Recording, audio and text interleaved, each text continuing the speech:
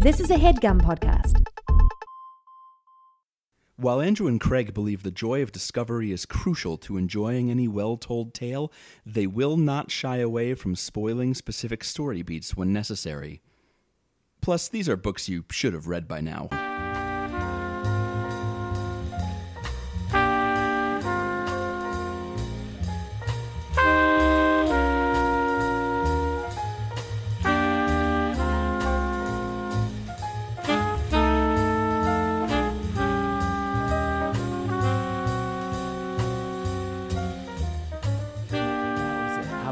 How was your Thanksgiving that definitely happened several days ago and not in several days in the future?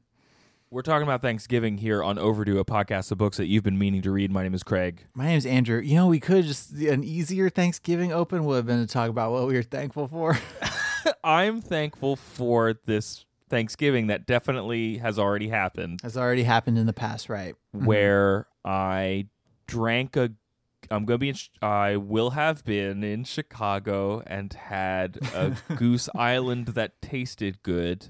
Maybe. Oh, yeah, you can't get good Goose Island on the East Coast. Yeah, and I probably convinced someone to let me go find a hot dog in Chicago to eat, because I do like eating a good Chicago hot dog. You get some Portillo's or something? Yeah, like a sausage? Dip. If I got some Portillo's on my trip, I bet I'll be happy now. I've lost the thread of time. We are recording this before. Here's the illusion. I'm dispelling it. We are recording this before we go on our respective Thanksgiving vacations. We know we fooled you. We fooled all of you. If you couldn't tell. We fooled you good. Because A, we wanted to make sure that there was a podcast ready to go despite our travels, and B, we could not wait to talk about wizards anymore. I'm thankful for wizards. I am mostly thankful for wizards. This week I read Harry Potter and the Philosopher's or Sorcerer's Stone by J.K. Rowling. Sorcerer's Stone is the Americanization, and I would think at this point, like, Harry Potter's so popular that they would do what they did for, like, the Beatles albums. Like, the original releases of the Beatles albums were super different in America and Britain. Like, they chopped and screwed them in America, and they were just totally different. Like, remixes of the British albums. Sure. But, like, starting in the 80s when they did, like, the CD re-releases, I think, they just unified everything. And so I'm surprised that they have not, like, Philosopher's Stoned the U.S. market. But we still get. I read the Kindle version, and we still get Sorcerer's Stoned over here. Yeah, I wonder too if there was. We're going to talk about this in the opening of the show. We'll talk about a lot of things. Because the first book was published in the UK in 1997, right? And it took a year and like 3 months before it hit the States through Scholastic, and that, I mean, you've got to translate it from British English into American English. That's true. It's like a Final Fantasy game. I also know that there was like the original Harry Potter had a different like typeface on the cover, and so I think some of the design that may have cropped up around the American releases and then the film releases that then informed the rest of the series. Well, and one of the changes, one of our listeners sent us a big list of I've got stuff a couple that that changed I like. there's some good ones.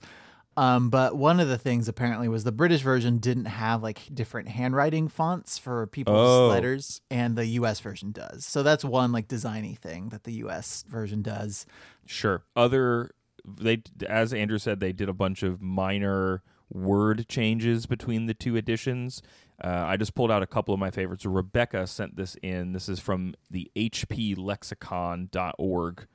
And I like bobble hats, which is the British word for bonnets.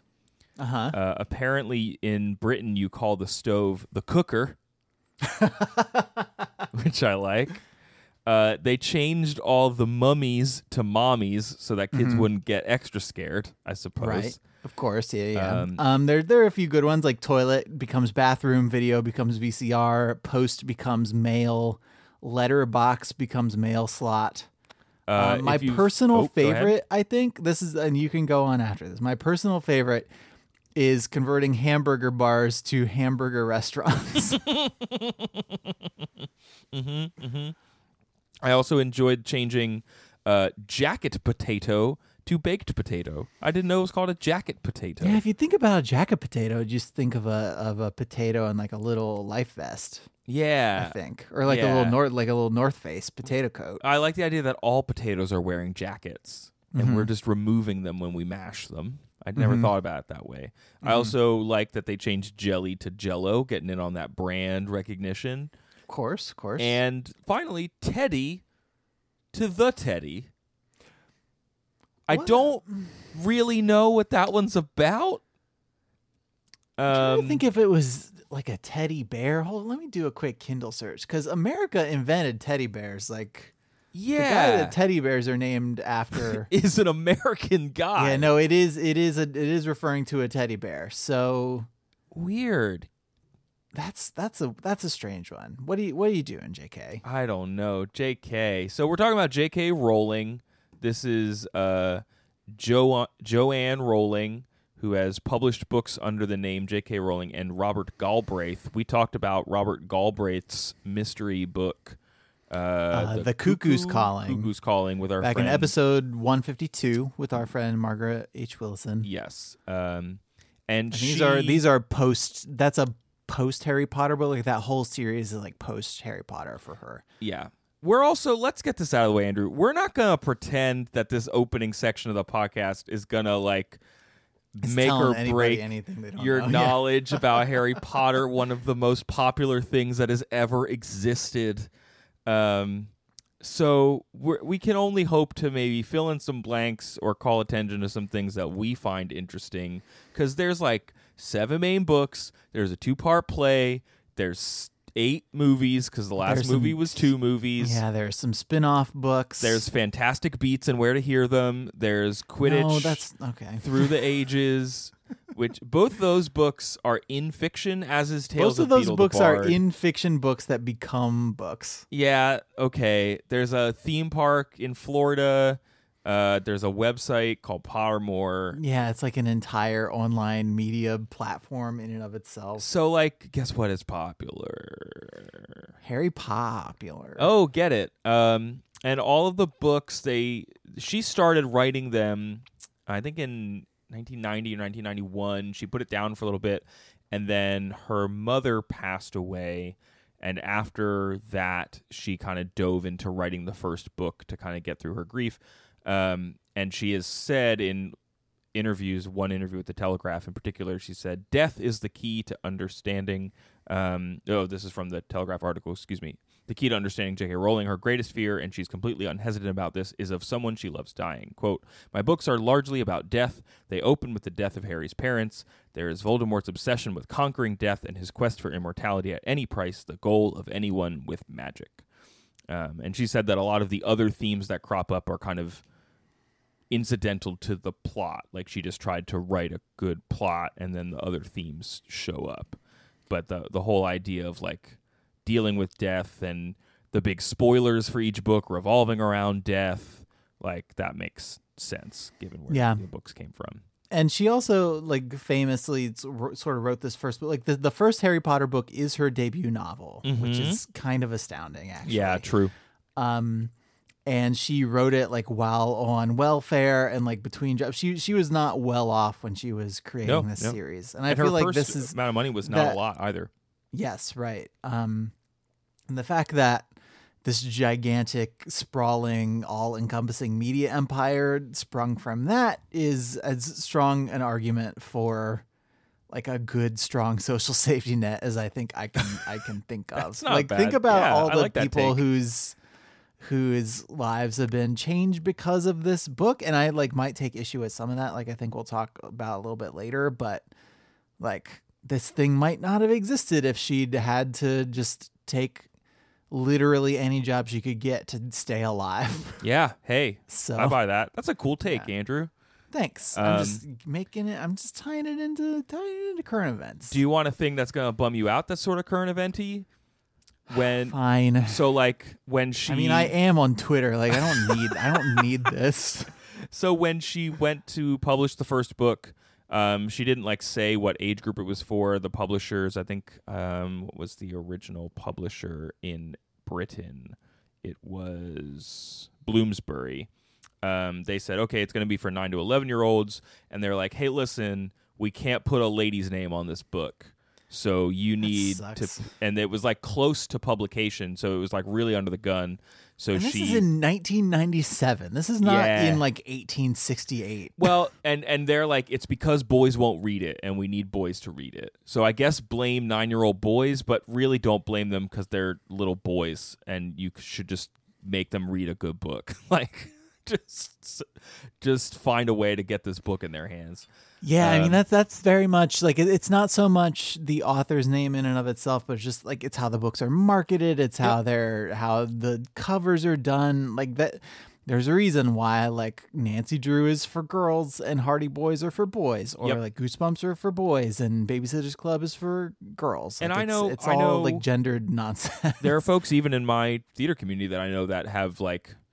They use have used a credit that is like initials rather than their name because it has gotten them better coverage. Like it's just it's unfortunate, and I think we're like fingers crossed that we're like close to a tipping point on some of this stuff, but it is certainly a thing that is woven into our history. Yeah, and then it's been so endemic for so long that it's just gonna be a fight for the foreseeable future, I think. But I mean, she showed them, I think. Yeah, because freaking huge. I've got some stats on Harry Potter here that I looked up. Hit me. As of 2016, Scholastic says the books have sold over 400 million copies in 68 languages. Okay. Last year in 2016, she published the script for the play, Harry Potter and the Cursed Child, which is billed as the 8th entry in the series. I've not actually read this, like full disclosure up front. I've read all 7. It's been a long time since I read 7 in particular. Okay. But it was the best-selling book of 2016 with 4.1 million print books sold. It had the best single week sales in the UK of any book this decade so far. It unseated. Guess what it unseated? Can you guess? The previous Harry Potter book. It is something we've read for the show. Oh, snap. Oh, 50 Shades. Yep. Good job, JK.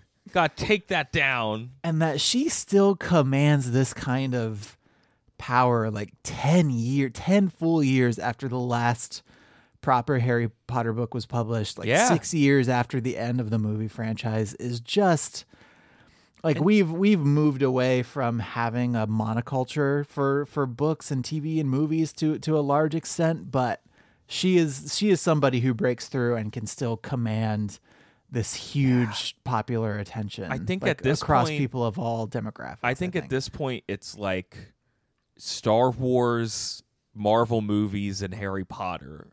Like that's our monoculture, and I think that's probably honestly in reverse order. Yeah, no, I think that's very possible. The movies are like the second most money making franchise ever, probably behind like Star Wars or some Marvel nonsense. Mm-hmm. The other interesting thing when a franchise gets this big, you start running into legal trouble. Just by the nature of it existing. Yeah, I mean you're gonna draw out people you would not have drawn out if you had been less successful, regardless of whether their claims have any merit or not. So I highlighted a couple that I just want to share with you, Andrew. One, a woman named Nancy Stouffer came forward saying that she had written a book called The Legend of Ra and the Muggles, claiming that J.K. Rowling stole the word muggles from her, and also that she had come up with a character named Larry Potter, who was a bespectacled, brown-haired boy who she had put in some like activity booklets. They later said that those activity booklets were like never really distributed, and that some of the references to the word muggle were inserted into her book after Harry Potter came out. It's unclear. Rowling won that one. I can't believe you haven't heard of Larry Potter and the Cool Rock. Now, speaking of wizard plagiarism, the estate of a writer named Adrian Jacobs, who died in 1997, claimed that portions of the Goblet of Fire, which is the fourth Harry Potter book. Yes. I've read the first 2, and I've seen 5.5 films. So you fell asleep through that 6th one, I guess. I never read the 6th book. I never saw the 6th film, and I only saw the second half of the 7th book's film. I saw because it was 2 movies. Oh, so you've seen so you've seen 6 movies.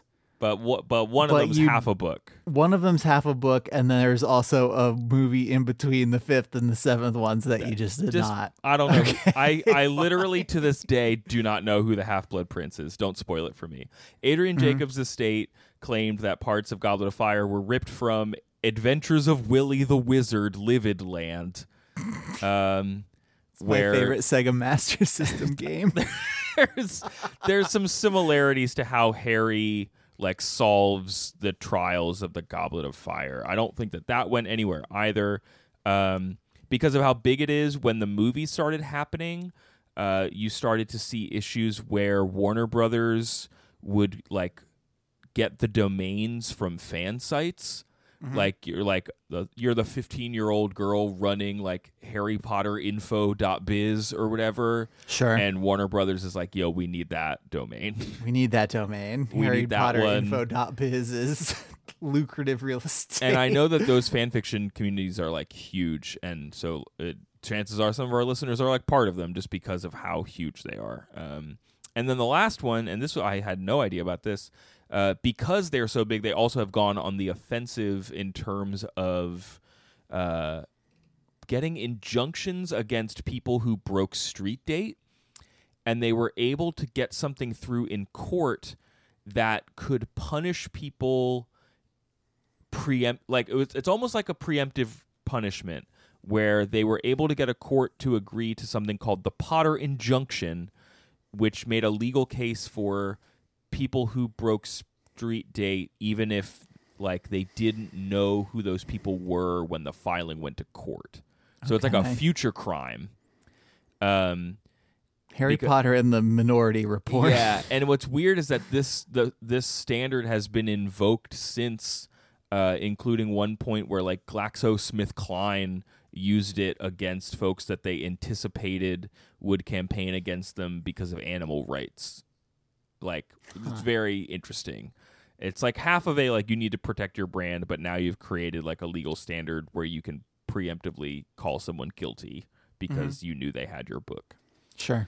Yeah, I think we'll talk a little bit more after we talk about this first book about kind of the reception of it, and your relationship to it, Andrew. Anything else before we dive into the book proper? No, I don't think I have any other big stuff. We talked about the media empire. We talked about the sales. I think this is all important context for reading this, because it is this book is the one thing that exists from before Harry Potter was a thing. That's a great way to put it. Yeah. And so I've tried super, super hard to read it in a vacuum, kind of insofar as I've tried to just approach it as I would any book I was reading for the first time, and not as the start of this huge thing. At most, if someone said, hey, read this cool book about a young wizard, at most, not oh, this is the book that spawned Harry Potter. Right. Yeah. Sure. Well, let's take a quick break, and then we'll find out how this book held up. All right.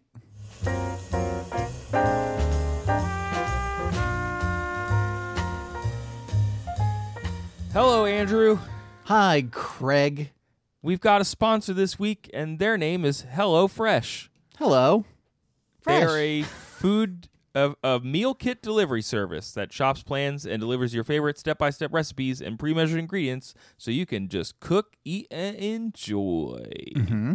That's my favorite order in which to do those 3 things. Yeah, I try not to enjoy things before I eat them. I try not to enjoy the cooking part. I only enjoy it after I've eaten it, usually, which is interesting because when I was making HelloFresh, I actually did enjoy the cooking part. It's like a circle then, which is kind of neat. Mm-hmm. They are pretty convenient. You can choose your delivery day for when it works best for you. If you're going to go out of town, you can pause it. As I said, all the ingredients are pre-measured in labeled meal kits, so you know which goes with which recipe, and it goes right to your door in recyclable packaging. And they also give you, they're very flexible. There's like a variety of recipes to choose from, classic veggie and family. One has like obviously meat, fish, and seasonal produce. One has vegetarian recipes. And the family stuff is like quick and easy meals that the whole family will love, as they say, with the yum-worthy flavor. I like a yum-worthy flavor. Andrew, you said that you enjoyed the cooking. Can you tell me how exciting it was to cook? I don't know if exciting is the word, but I have tried a few different meal delivery services in the past. You know, there are a bunch of them out there, and what I liked about HelloFresh was, one, the packaging. They actually package every individual meal in a separate bag, so you don't just like dump everything in a crisper drawer and then have to like root around in there to find the specific kind of onion or like sour cream packet it is that you need. That's cool for this week's meal.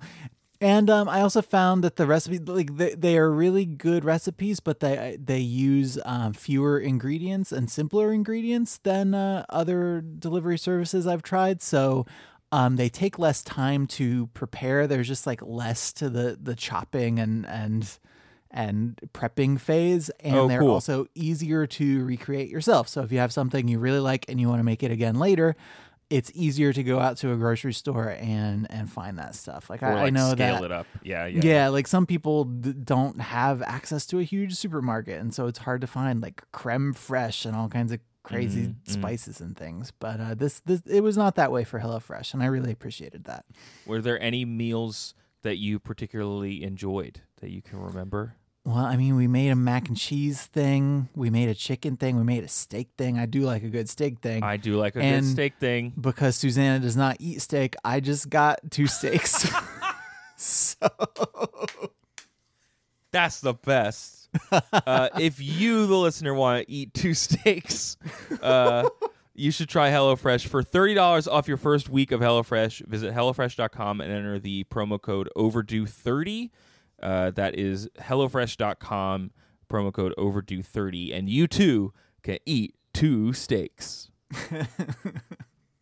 Andrew, we have another announcement. Beep, beep, beep, beep, beep, beep, beep, house ad. Beep, beep, beep. It's a house ad. We are opening our merch store for the holiday season.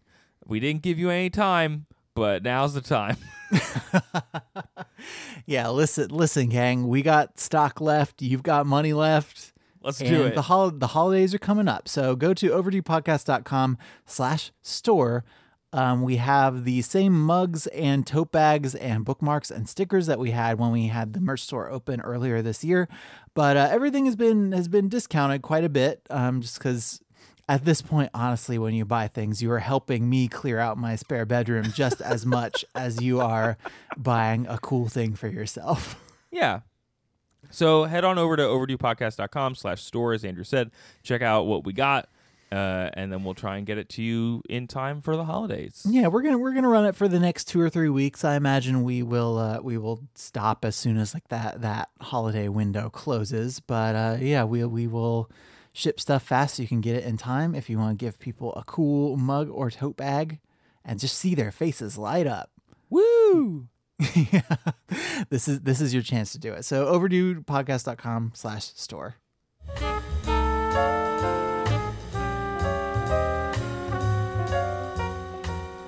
Now this is a story all about how my life got turned upside down. A wizard killed my parents, and I sat right there. And then I woke up and I was living under some stairs. What are you doing? I whistled for a train, and when it came forth, I hopped on and said, "Yo, Holmes to Hogwarts." Wait. As much as I want to hear the rest of the Half-Blood Prince of Bel-Air that you're doing over there,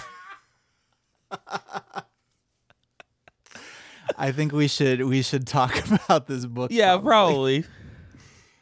So we're talking about the first Harry Potter book, right? the first Harry Potter book, Harry Potter and the Sorcerer's Stone, or the Philosopher's Stone if you are in the UK. Okay. So when was the last time you interfaced with Harry Potter at all? Like, when did you read this book? I read this book in high school. I read the first 2 books in high school, which would have been the early aughts. And I think the movies had maybe just started coming out. Yeah, the first one came out in 2001, I believe. So, yeah. So the movies came out. I don't remember if I read the book or saw the movie first.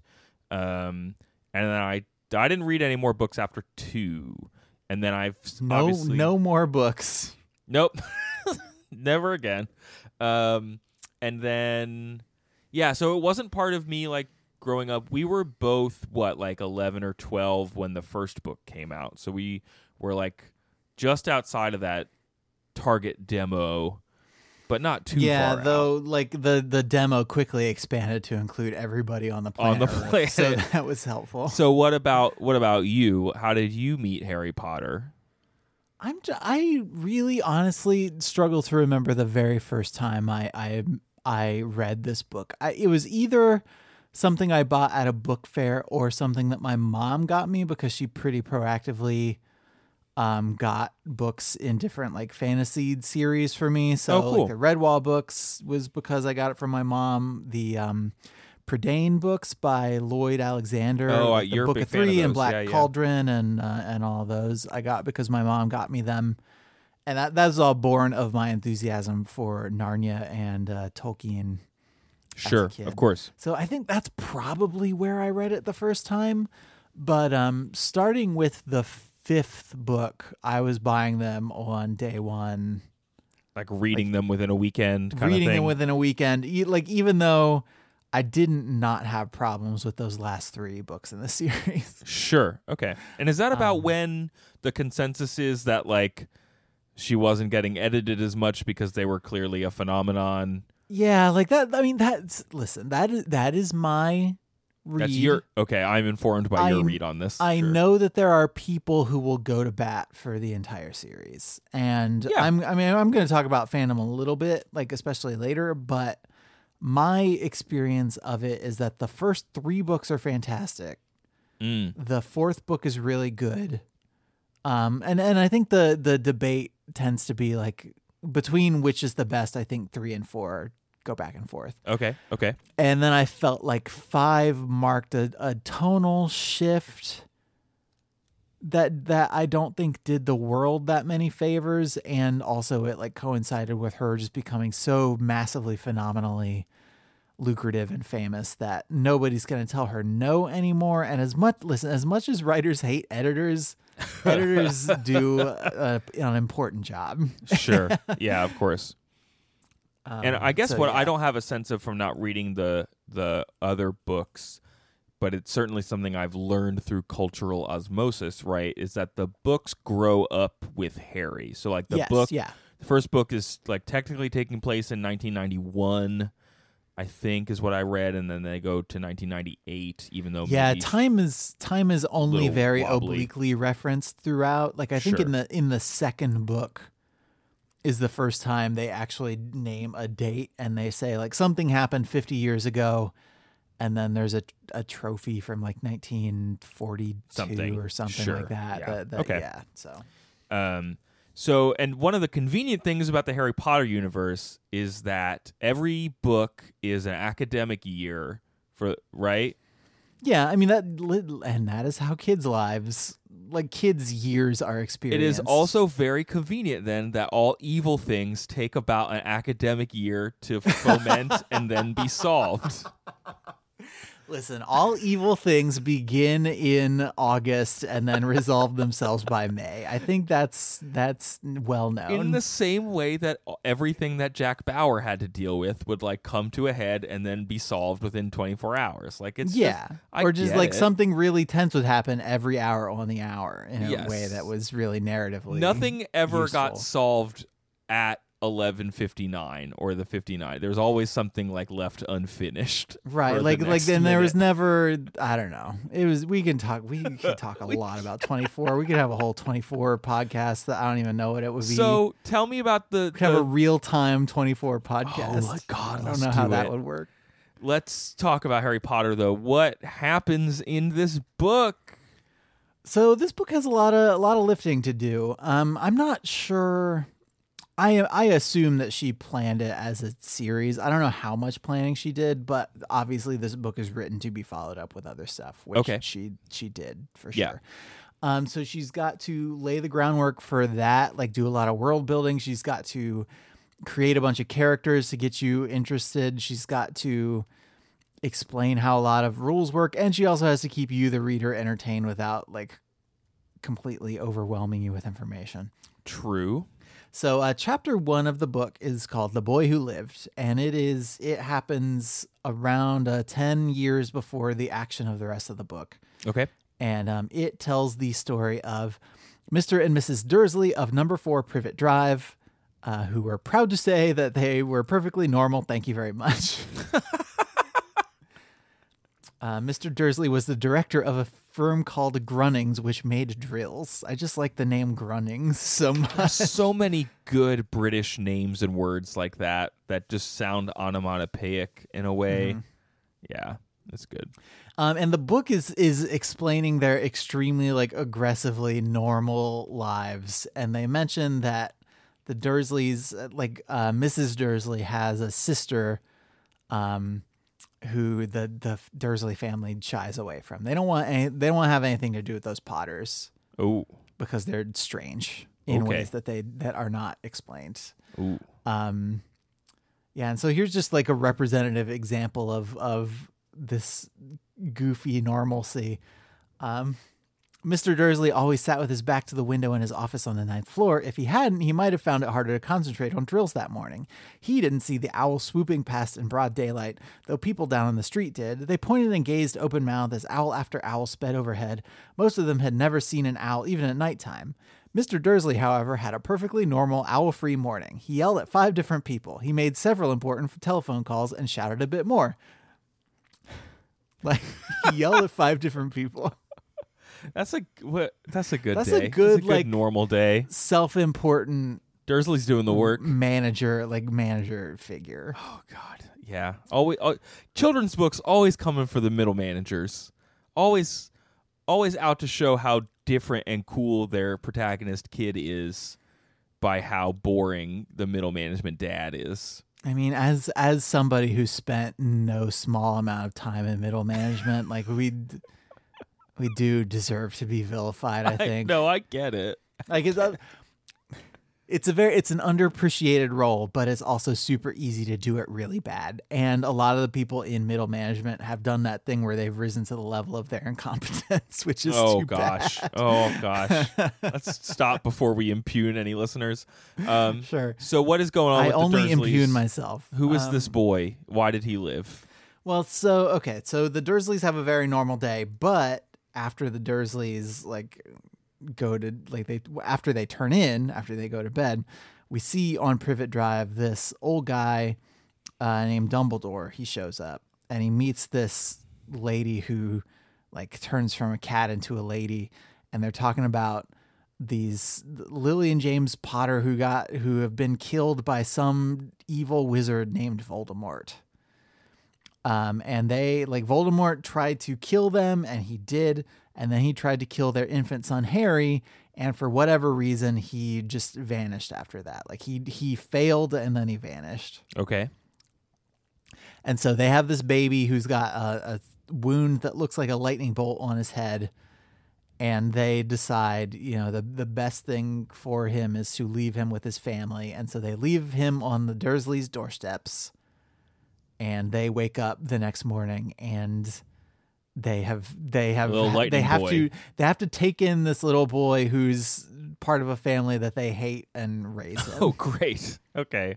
And they treat him like garbage, right? Because they treat him like absolute garbage. Like the Dursleys have a son named Dudley who is only ever described in unflattering terms. Oh man. And they so clearly like dislike Harry and go out of their way to make Harry's life miserable. He has to live in a closet under the stairs. He only gets like, they go to the zoo, which they only take Harry because they can't get a sitter.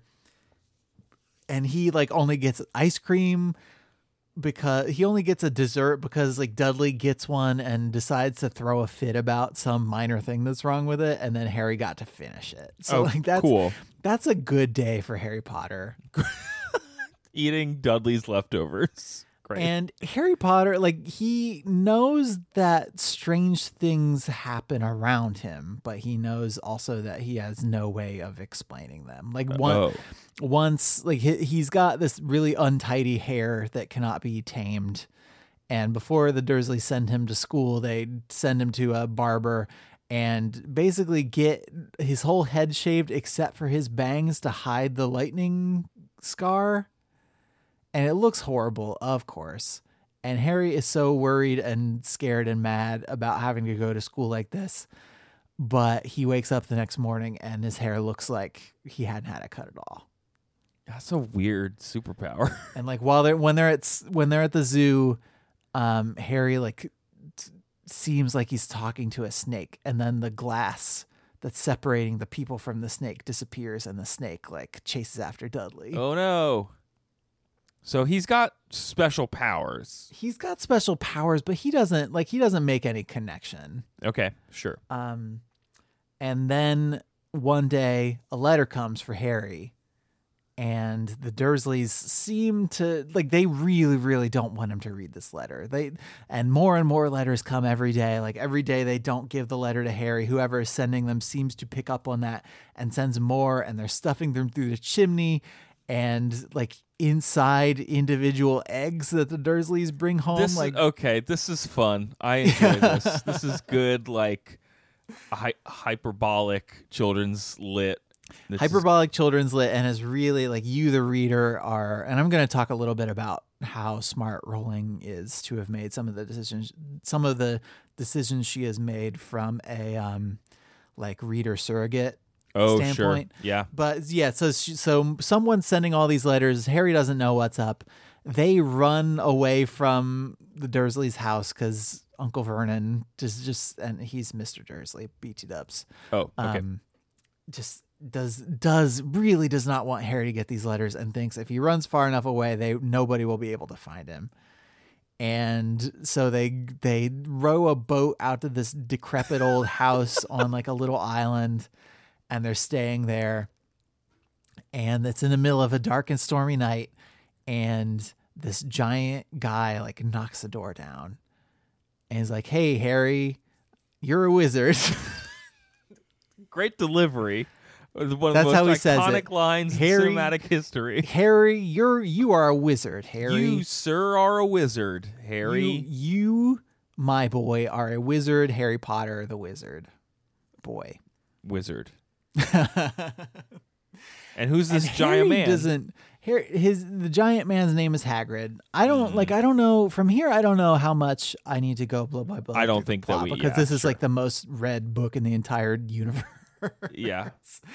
But the thing I wanted to talk about that Rowling does that's so smart is, as much as it is miserable for Harry Potter, the character, to be totally cut off from his parents and his heritage and everything about himself for like 10 full years, to have Harry Potter know absolutely zero about this whole world of wizarding and magic, and then to get thrown into it head first is great. Yeah, my first question, because I have a couple questions that we'll get to along the way. The first is like, how does it handle this fish out of water story? And you just kind of did a lot of that great setup, which is like, he clearly doesn't, he's going to be invited to Wizard World, and he has no idea that is a thing that even exists. And to your point, he's going to get cut off from his home life and be swept away to Wizard World, but his home life sucks. So like, yeah, right. There's actually not a lot to lose by going, which is a great setup too. Well, and some of Rowling's work has been compared to Roald Dolls, and I think this is the most dolly of the. Yeah, that's a good point. Of the constructions is like you are I think both in James and the Giant Peach and in Matilda and all kinds of others and Charlie and his Chocolate Factory, like you are not like disliking your home life isn't always a component of it, but you being an underprivileged kid trying to escape from your circumstances is super common. And then also you turn out to be super special and you didn't even know it. And it's going to save you from this is also a component of that. And it works well in the doll books and it works well here. Cool. So then he has to get introduced to the world of the wizarding world of Harry Potter. He gets introduced to the wizarding world. And again, the Harry as audience surrogate thing works really well here because all of the wizard characters are allowed to just dash off stuff like terms that they use every day, and of course they know what they are. And then Harry gets to be like, what? Because you, the audience, are also like, what? And then whoever is talking to Harry explains the thing. Now, here's a question I have. Are the other kids, it is all their first year going to wizard school? It's all their first year going to wizard school. So there are a lot of different kinds of wizards. There are wizards who come from wizarding families. Like it's pretty common that anybody with at least one magical parent will themselves have magical powers. Okay. But it also happens to be the case that sometimes muggles, which is the name for just regular old normal non-magical people, will have a child who happens to have magical powers. And so especially for first years, like that year has to be a great equalizer for people because some of them will have been exposed to this stuff their whole life and some of them will have like no idea what's going on, and you have to bring all these people up to speed like simultaneously. So I saw a quote from Rowling where she said that one of the other big themes of the series in general is just about tolerance. And I thought that was interesting, and it seems to be what you're getting at because there is like some prejudice against muggles and people who are part muggle. The word muggle feels like something that is a pejorative. And yet, like, along with that, I go to Wikipedia and I look at the fictional universe of Harry Potter, and there's a whole section called blood purity. And it's just the frankness of that. Like, I get it. It's laid out in the world, and she's not condoning that type of sorting, but it is just like, I didn't expect one of the bullet points in the Wikipedia article to be blood purity. Yeah, like if we were really going to get into a discussion of that in the Harry Potter universe, we'd have to the book that interfaces with that the most is probably the second book. Oh, the Chamber of Secrets? Chamber of Secrets, yeah. And honestly, like I read this first book and it took me like 15 minutes and I forgot how much I enjoyed it. And so now I'm just I guess I'm just rereading Harry Potter now. Yeah, that's based on like last week's episode. I'm really hankering to read Speaker for the Dead. So yeah, why don't you just do that? And yeah, if it becomes an episode, great. But who if knows? Not, like whatever.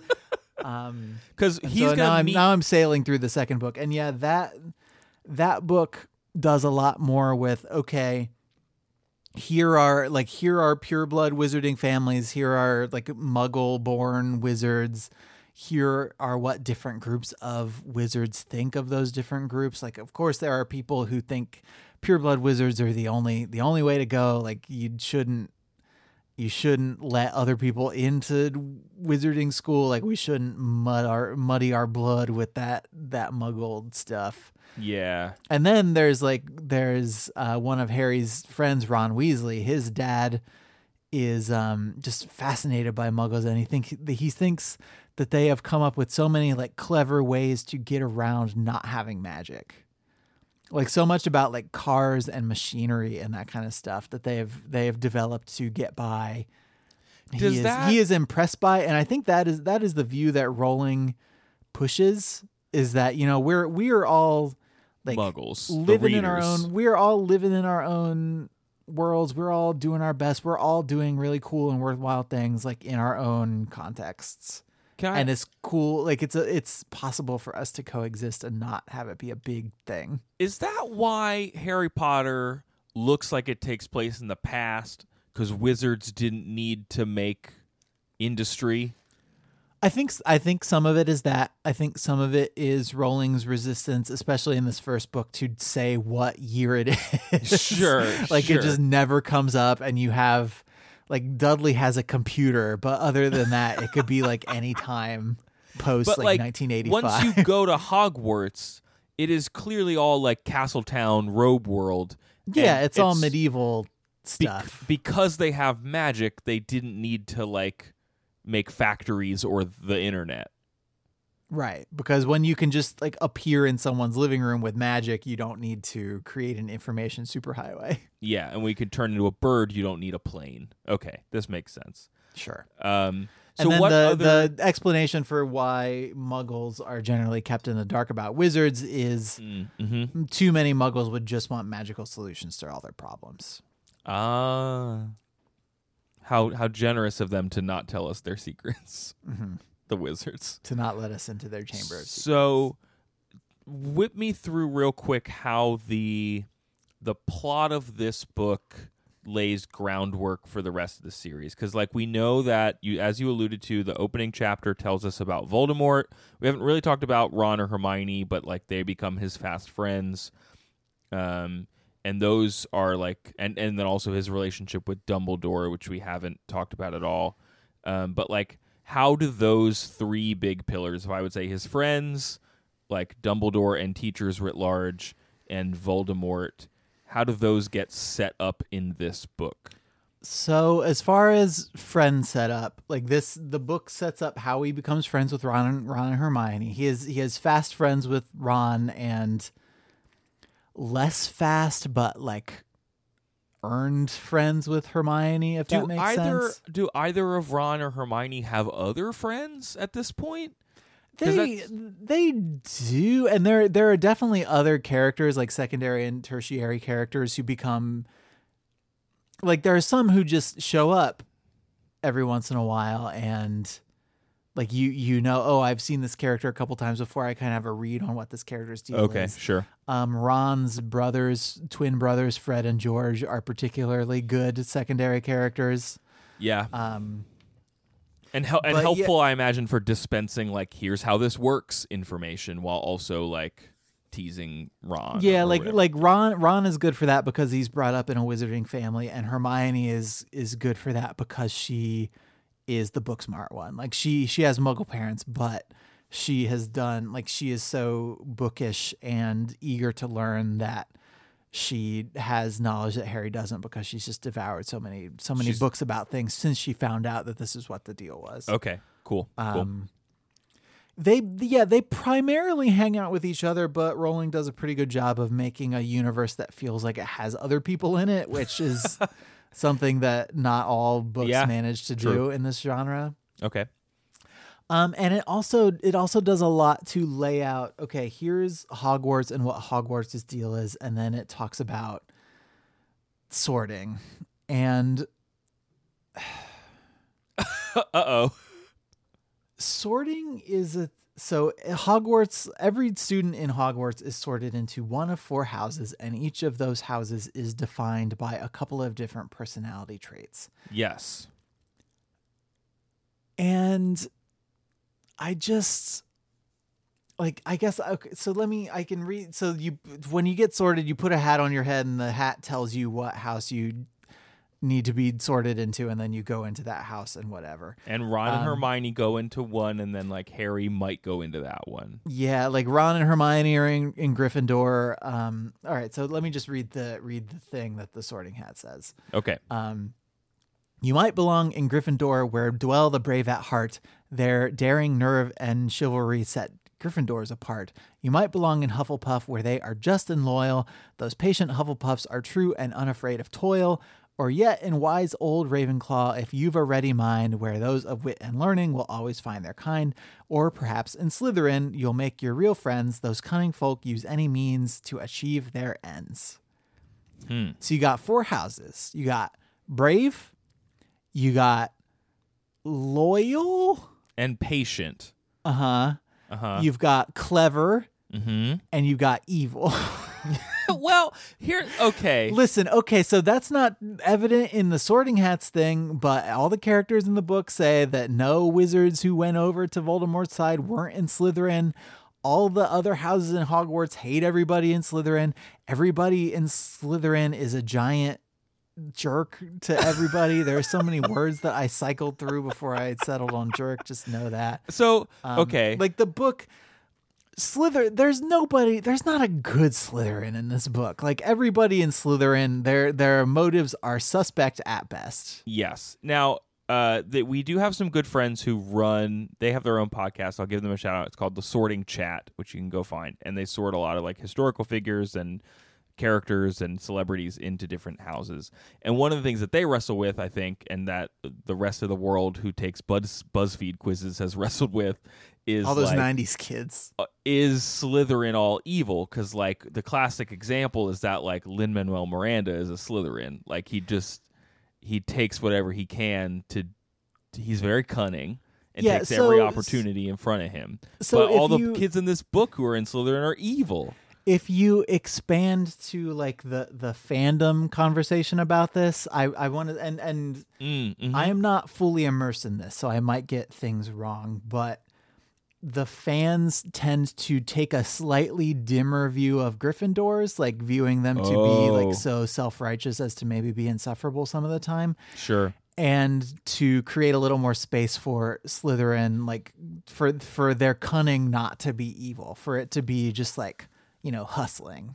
Interesting. That's a balancing act that I can respect on the part of the fandom. Sure, and then like also Hufflepuffs. Like in the book, the impression of Hufflepuffs that you get is they're just sort of well-meaning and doofy, but the fandom creates more space for Hufflepuffs to be just like very very friendly extroverts and this is okay. Like people who just make empathy and friendliness their main trade. This gets to an interesting point because on the one hand you have like a fandom that wants to talk more about this book than is like necessary for the plot to happen, right? And then that creates a tension between the way that this like system of sorting serves the narrative and the way it serves the creation of a fictional universe. So, like, you want to talk about these four houses. Like, I bet there were good-ish people in Slytherin before Voldemort showed up, right?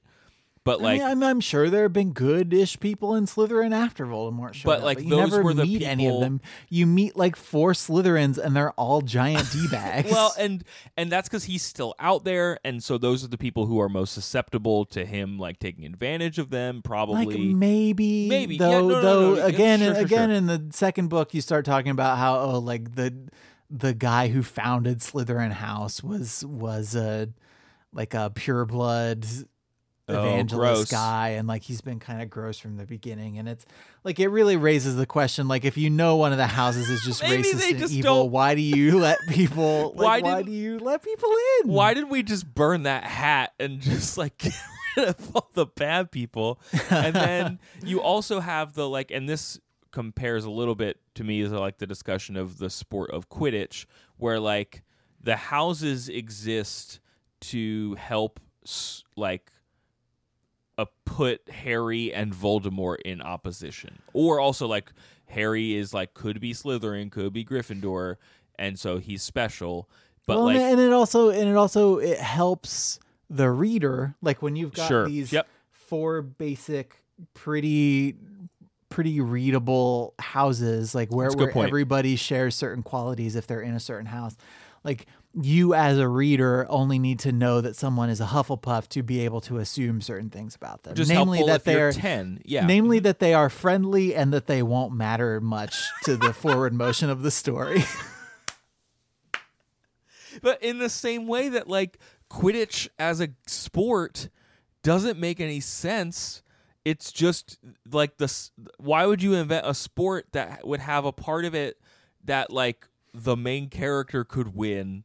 Like no one would make a sport like that. Quidditch is just it's a those games with the lightning round where you get so many points in the lightning round that the other rounds don't matter anymore. It's that, except it starts with a lightning round.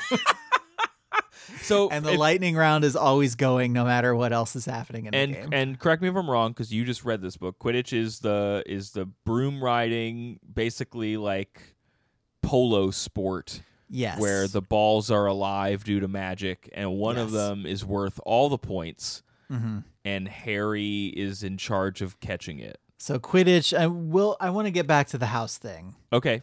Because it gets to part of my problem with the Harry Potter fandom, and then maybe we can talk about fandom in general. Oh boy. Oh boy. All right, so let me see if I can remember all the things of Quidditch. So in Quidditch, you've got 3 chasers. Yeah. The chaser's job is to take the red quaffle, which is like I want to say like playground kickball sized. Okay. And throw it through one of 3 hoops that exist at either end of a Quidditch stadium. Sure, that sounds right. The keeper is the goalie who tries to keep the quaffle from going in those rings. Okay. Then on each team you have 2 beaters who have just like basically baseball bats. The beater's I always found job, this kind of gross. It's strange. The beater's job is to keep these other balls. There are like 2 black balls that are slightly smaller than quaffles. Maybe like a softball or something. Yeah, called not even softball size, like bigger than that, but like shot put ball maybe. Okay, sure. Those are called bludgers, and the bludgers just fly randomly around the field just trying to hit people and knock them off their brooms. And so the beater, like each team's beater's job is to keep those bludgers away from their team and knock them toward the other team. Okay. And then the most important figure on each team is the seeker. The seeker chases after the golden snitch, which is like a golf ball-ish sized golden ball with wings that flies around the field the entire game. The snitch is worth 150 points, and whoever catches it ends the game. So tell you what this math is like, getting the quaffle through a ring is 10 points, and then catching the snitch is worth 150 points. So this is the worst sport. There is 0 incentive for anybody who happens to be behind in points to catch the snitch. There is there is virtually no way a game will ever last long enough that somebody who didn't catch the snitch could win the game. Yeah. Like it might as, I don't know. It's a bunch of static and noise and people flying around, and then you've got the two seekers looking for the snitch, and they define the narrative arc of every single Quidditch game. And again, I think it is a game built to have narrative arcs where, like, as Harry ends up becoming good at riding on a broom, as I recall, he becomes a good seeker. Harry is a natural. I talked about this a little bit last week when we did the Ender's Game show, but riding a broom and Quidditch particularly are things that Harry is excellent at without trying, and it's a way to set him apart. Give him it's a way to set him apart. It's a way to let him earn a reputation aside from the one that he already has from something he doesn't even remember. Sure. And it's a way to make him feel at home and grounded in this wizard world where everything else is a mystery to him. Okay, that's a better read on Quidditch than my sports fan read on Quidditch, which is that it makes no sense. As a sport, yeah, it makes no sense at all. As a narrative device, and even like in later books, you get these Quidditch chapters that they play out like a sport. They break up the flow of the story while also often giving you another fact or two. Yeah, that moves the rest of the story together. So just as a way to give the story some peaks and valleys, Quidditch it is marks a time, which is helpful. thing. Yeah. It's going to operate on a schedule. You wanted to get back to the houses. I have other stuff, but you want to get back to the houses about fandom. I don't know that we're going to do that much. Okay, so we'll do the houses, then we'll get back to your pillars that you want to talk about. Sure. My issue with the houses and with the way people like the way people go nuts about sorting themselves and sorting other people. Like, I just don't find this a useful way to interface with the world. Like, just to have 4 boxes that you attempt to put all of humanity into just does not strike me as a valuable exercise a lot of the time. Interesting. Do you? I don't like. Okay. I don't, and I No, don't. but- I don't want to put people down who do this. Like, this is all Sure. my own hang up with this stuff. No, so I want to unpack that. So, do you also? I think I know the answer to these questions. Like, do you find sorting people into like D&D alignment charts anything more than occasionally funny?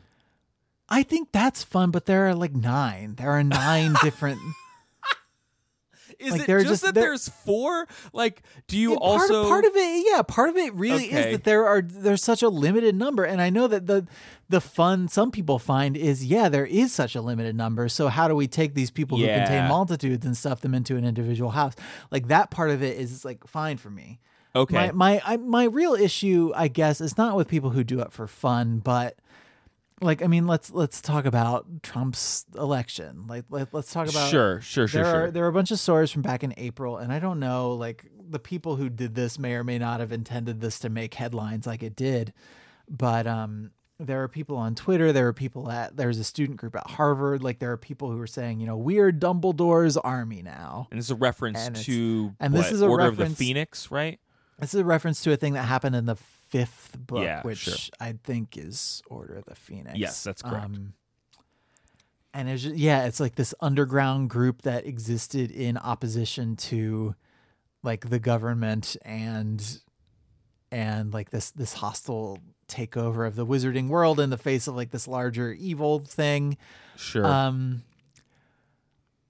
It's rough because one of the things about like one of the reasons people read books yeah. and make references to books is like it helps them make sense of the world around them. And like I don't want to suggest that people using Harry Potter to understand the world they live in. I don't want to imply that that's like universally a bad thing. But Sure. I just find like this, it's this house system. It's the very black and white like morality like throughout the books, which is I think evidence the most strongly in like the Gryffindor Slytherin split, where people are either heroic and courageous or evil and evil. Evil snake people. Yeah, sure. Like, it's just, I feel like people who use Harry Potter references as their main way to like filter the world, like is their main pop culture touchstone for the world, they just are not. I want them to challenge themselves a little bit more. Okay, but can I just pick further on that though? Please do, because I know this is just it's a frustration axe that you have. I have Yes. to grind, and it's just my stuff. Is the reason that your axe to grind is about Harry Potter just because of the sheer size and popularity that is Harry Potter makes it more prevalent? Yeah. And so like the real issue is that people are just using like, are you taking issue with pop culture as a means of understanding the world, or are you taking a specific issue with Harry Potter as a means of understanding the world? I guess that's my question. I get similarly frustrated, I think, when people use like Star Wars to do this sort of thing. But sure. I also don't think it happens as much. And that could also be a generational thing, because a lot of us, It could be a as we said, generational thing. children It of the could be 90s and stuff like social that. media bubble thing. Like, and I think what's interesting is I was thinking about, as you were talking about that, I was thinking about Tolkien and thinking about like one of the things that went, I think, underexplored in my personal journey with Tolkien on our show is because that does have a very, black and white morality at times, or like a very like two-dimensional morality at times, rather. yeah, like the most complex it gets, I think, is when people are being bent to the ring's will, and you just don't get a lot of that. No. And that's something that I didn't really consider, and I came around a bit more on that series as we did those books and we're talking to listeners about it. But like the number of people who carry those books with them as a symbol for how to endure something, or how, in particular, Frodo and his quest, and like how to carry on in spite of like an oppressive force. And in his case, it's not even just like the numbers, but it is a like malignant, just like abstract force that is oppressing him, and what that means for like how you can endure in the face of anything affecting your life. That was something that I didn't know was as important to people as it was, and I certainly, encountering it through the critical lens of our podcast, I didn't even like jive with at the time. If I'd encountered it sooner, I might have in my life. Sure. And I wonder if there's some of that to this, but I also get your point that like, on the one hand, it is fun to figure out how to map real world things into this like oddly amoral house sorting system. Like, and I mean amoral in the sense that like it, in the narrative, it casts judgment, but as you say, the fandom like doesn't want to cast judgment on the houses. That can be fun and exciting in an intellectual way, but like, I don't know. I don't know how that's useful to people in dealing with their daily lives, whereas some of the other thematic stuff, like how Harry deals with the fact that his parents are dead and how he deals with other characters that he loses throughout the series, and some of the other obstacles, like that to me is probably more impactful. Well, and to counter my own griping, I think That's good. I like that. I mean, one reason why people use super huge common pop culture touchstones to interface with the world around them is because this stuff is shorthand that other people can easily access. Yeah, and understand. totally. As we referenced with monoculture earlier. Yeah, for sure. Yeah, I get frustrated with it. It's part of my wider frustration with fandom. And here's my theory about fandom is that all fandoms everywhere are horrible. Okay, sure. That's good. You don't like people who identify themselves by the things they like. I know that about you. That's a truism. That is my jam. Is like if you identify with a thing that you buy, like if you buy an Apple computer and then you feel like you need to get on a forum and argue with strangers about why Apple is great because you don't want to feel bad about how you spent your money, please miss me with that. So here's an interesting thing though, because like on the one hand, Harry Potter and like buying Harry Potter merchandise or like getting really into the nitty-gritty materialism of the fandom could become a similar version of what you just said about Apple fans. I dove really into this book and this universe speaks to me and these characters help me make sense of both myself and the world around me. Those are two different things, which I think is kind of interesting. Like the fact that it became this giant media empire allows it to become the thing you don't like, but I think part of just the power of the narrative is what keeps it in the thing that we would probably more associate with like canonical works from like 100 years ago, right? Yeah, and I just like to cap this conversation and then move on to the rest of the book so we can wrap up. Like, I want to make super certain, and it's probably, I hope none of you feel super judged by me. It's just like it's your personal thing. This is me on my podcast that I co-run, that I can do whatever I want on, working out my Harry Potter and fandom stuff. I love it. Like I want to leave room for people to use fiction and use these books in like any way that they need to use them. And like, don't let me being your curmudgeon, like take away the fun that you have, like being into Harry Potter. Like like when I say all fandoms are terrible, I'm probably not talking about you. No, and I think what you're referencing is I'm talking about the people who love a thing so much that they put up gates to keep other people from getting into a thing. Yep, that's what I wanted to get to.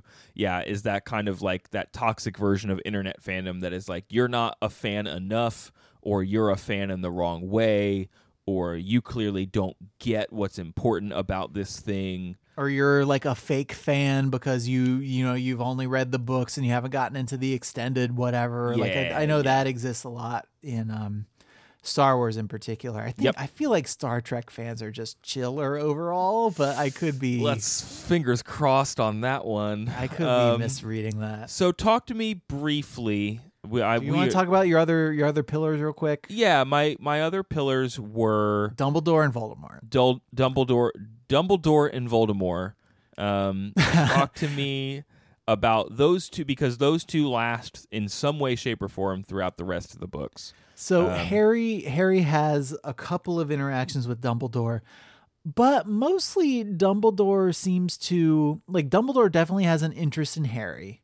Okay. That he doesn't necessarily have in every kid in Hogwarts. Though, of course, we only see everything through Harry's eyes. So maybe Dumbledore has little moments with a lot of the kids throughout school, and then he touches all their lives in whatever way that they need. Like, I think that in that way, like, Dumbledore is modeled on a lot of great educators. Yeah, sure.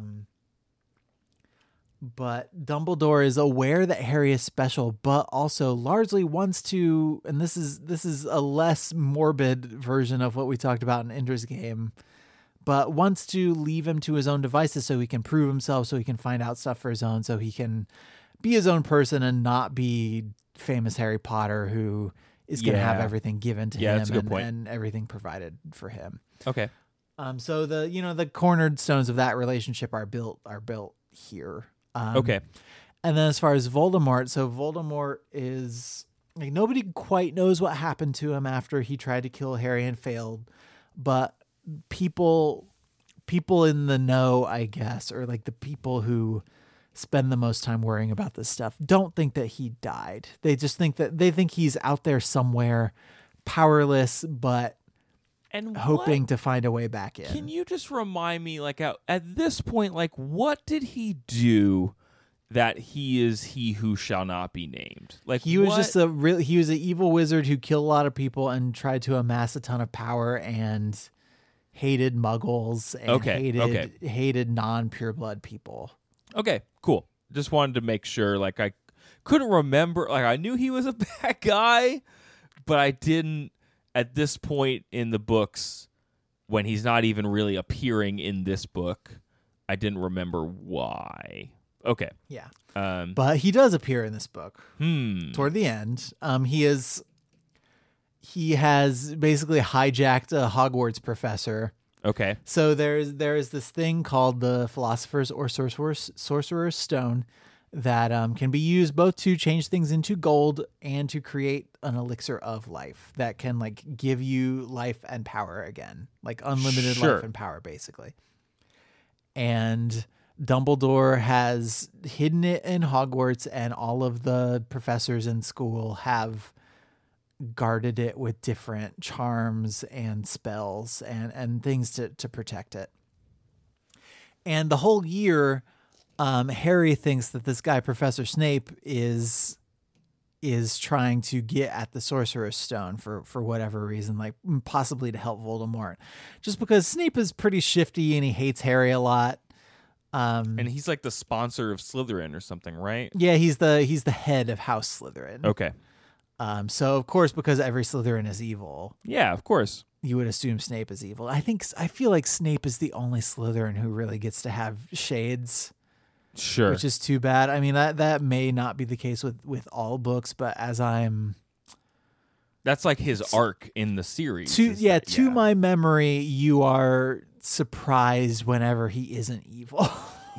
Yeah, okay. Whenever he gets to play against type, that's why being surprised. That is why those types are useful, right? Is that you lay them out and then you get to have some characters like surprise you by acting against type. Sure. Yeah. Sure. Yeah. Okay.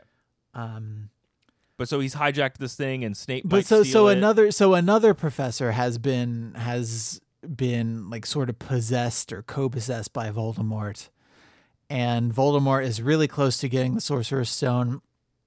And it's only through all kinds of like secret sleuthing, like classic kid sleuthing from Harry and Ron and Hermione, that they managed to stop him just in time. Okay. And that's the format that the first The first 3 books especially, but I think the first 4 use. No, it's mostly the first 3. Is they like every book is an opportunity for Voldemort to try to come back, and for Harry and company to try and piece things together and stop him. Yeah, it's like the trifecta I found was that it's like the genres are contemporary fantasy, a mystery thriller in like almost Holmesian kind of thing, and then like an overlap with English boarding school books, which is just like the culture of going away to school and none of your parents are around. None of your parents are around. How There's do you so sort much yourself fiction out? that just with kids, like so much Spielbergy stuff that just pretends that parents don't exist. And so British fiction was just like, what if we actually address that in the context of the book? Sure. And this, like, as I recall, we don't really confront Voldemort. It reminds me of a lot of first entries in like trilogies and other larger series where like you get the first missive of evil. Confront a weakened version of Voldemort who is dispatched fairly easily. Sure. But there's a lot of foreshadowing. Like he is confirmed to still be out there. He is confirmed to have enough influence to be within like spitting distance of power again. Okay. And that is enough that people should be afraid. Be very Or at afraid. least our heroes should be afraid, even if the wider wizarding world is not. Sure. Okay. So I mean, to close, I will just say I came into this book only like remembering mostly my like gripes about fandom and my general dissatisfaction with the later books, and I was genuinely surprised that this is a really strong, like really outstanding children's book. That's cool. And even if you're not a child, you can appreciate the structure. You can appreciate what Rowling is doing with like audience surrogate stuff, like the world that she's building. Like it is short. It is funny, like genuinely funny. It is like really, really well constructed. It breezes by, like it's so easy and fun to read. And I had forgotten that, and I was really glad to be reminded of that. This is a really genuinely great book that I think deserves the commercial success that it found. That's cool. I'm glad you feel that way. I was thinking like you seem like you were prepared for me to be like more down on it. No. I had like I was thinking like 2 different thoughts at once. One is that as we've done this like November stuff that we remember series, we could have come up with a good name for it, and we just never did. We just never did. Remember November. Yeah. No, that makes it sound like we're trying to remember a month. No. Both the other 2 books that I read, Ender's Game and Wrinkle in Time, not that Ender's Game is explicitly a children's book by any means, but they both impressed me, and I'm glad that you felt the same way about this one, that like there's a tautness and a focus to a lot of literature aimed at younger readers that comes from like, okay, how do we make sure that they don't get lost? There's an economy to the language that is always helpful. Yeah, that's what I really love about the best Pixar movies is there is no storytelling beat wasted. There is nothing. There's nothing. There are no stray hairs anywhere. Like everything is very tightly constructed, and it tells the story it intends to tell, and it's not particularly fancy about it, and it doesn't try to get too clever about it, but it's so tight, and it's so like every one of those really good Pixar movies like Up and WALL-E and the better Toy Stories could easily be its own like clinic in how to tell a story. Yeah. Mm-hmm. I think that Harry Potter is that way too in a lot of ways. Just like it really shows you how to do a good job with stuff, and it's the foundation that I think especially any good like widely read like pop culture book or pop culture like reference point is. It's just amazing how kind of like slim and modest it is compared to what the rest of the series became. Yeah. And like none of the books in like even the longer later ones, like those margins are pretty big, gang. Sure. Like the font sizes are fairly large. They're not huge books. But yeah, there is an economy to this that is really impressive. And to books 2 and 3 especially that are just that are real, they're just really tightly constructed, really fun little books that you can read in a weekend and they stick with you. Like there are lines that stick with you. There are plot points that stick with you. And I was surprised to when I reread this, like all the little plot beats. I remember like when Harry rides a broom for the first time, or when he's being bewildered by all the new wizarding stuff. Like I felt that with Harry again in a way that I assumed that would be diminished over time, and it wasn't.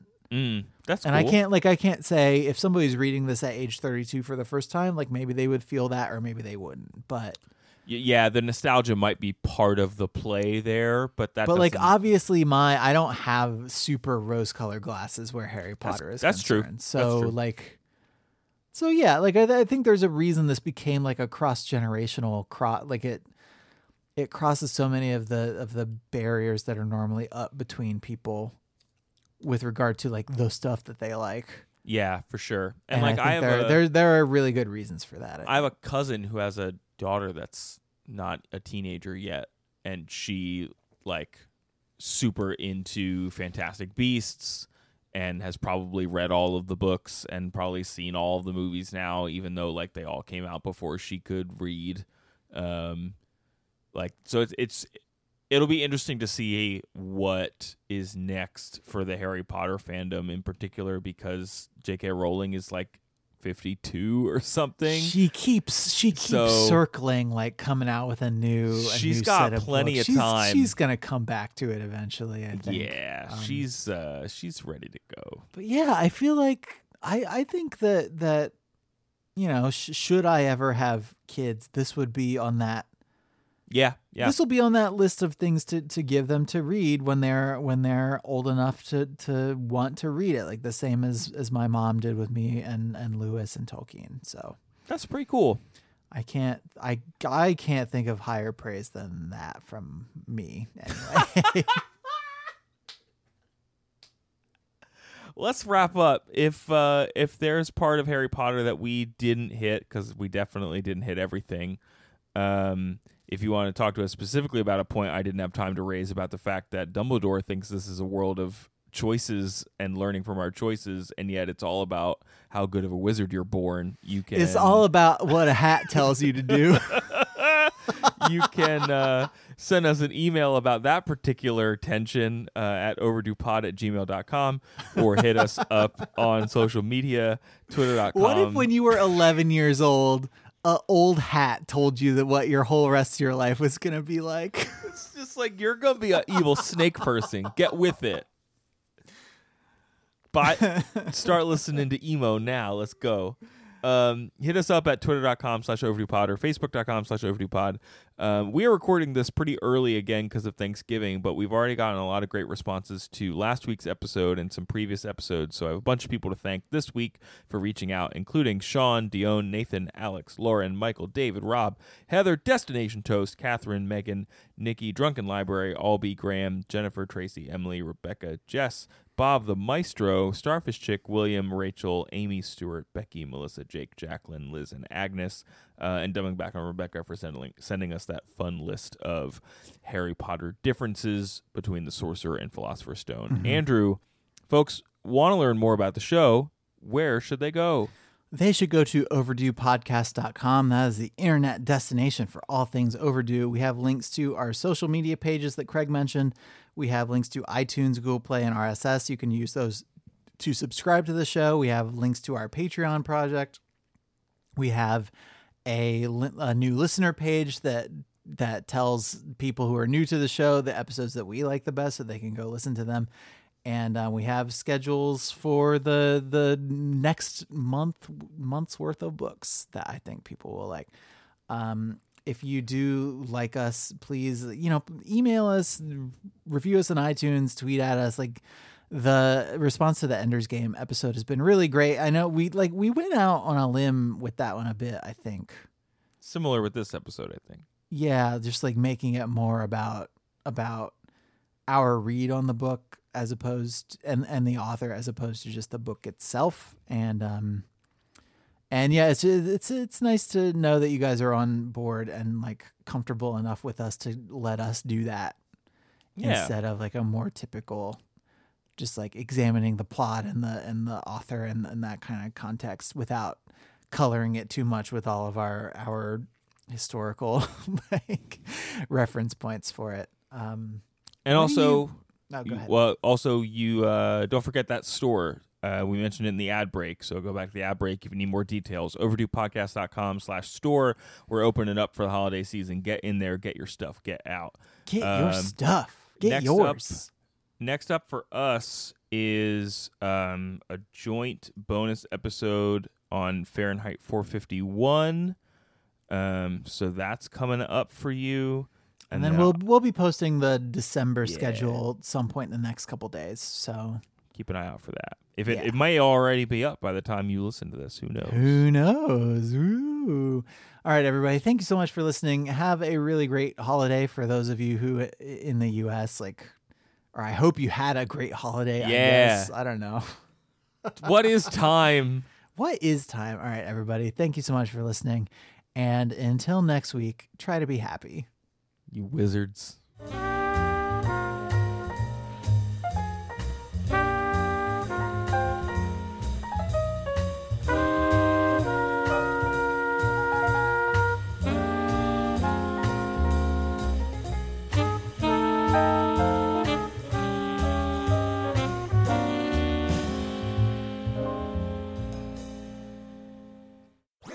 That was a HeadGum podcast.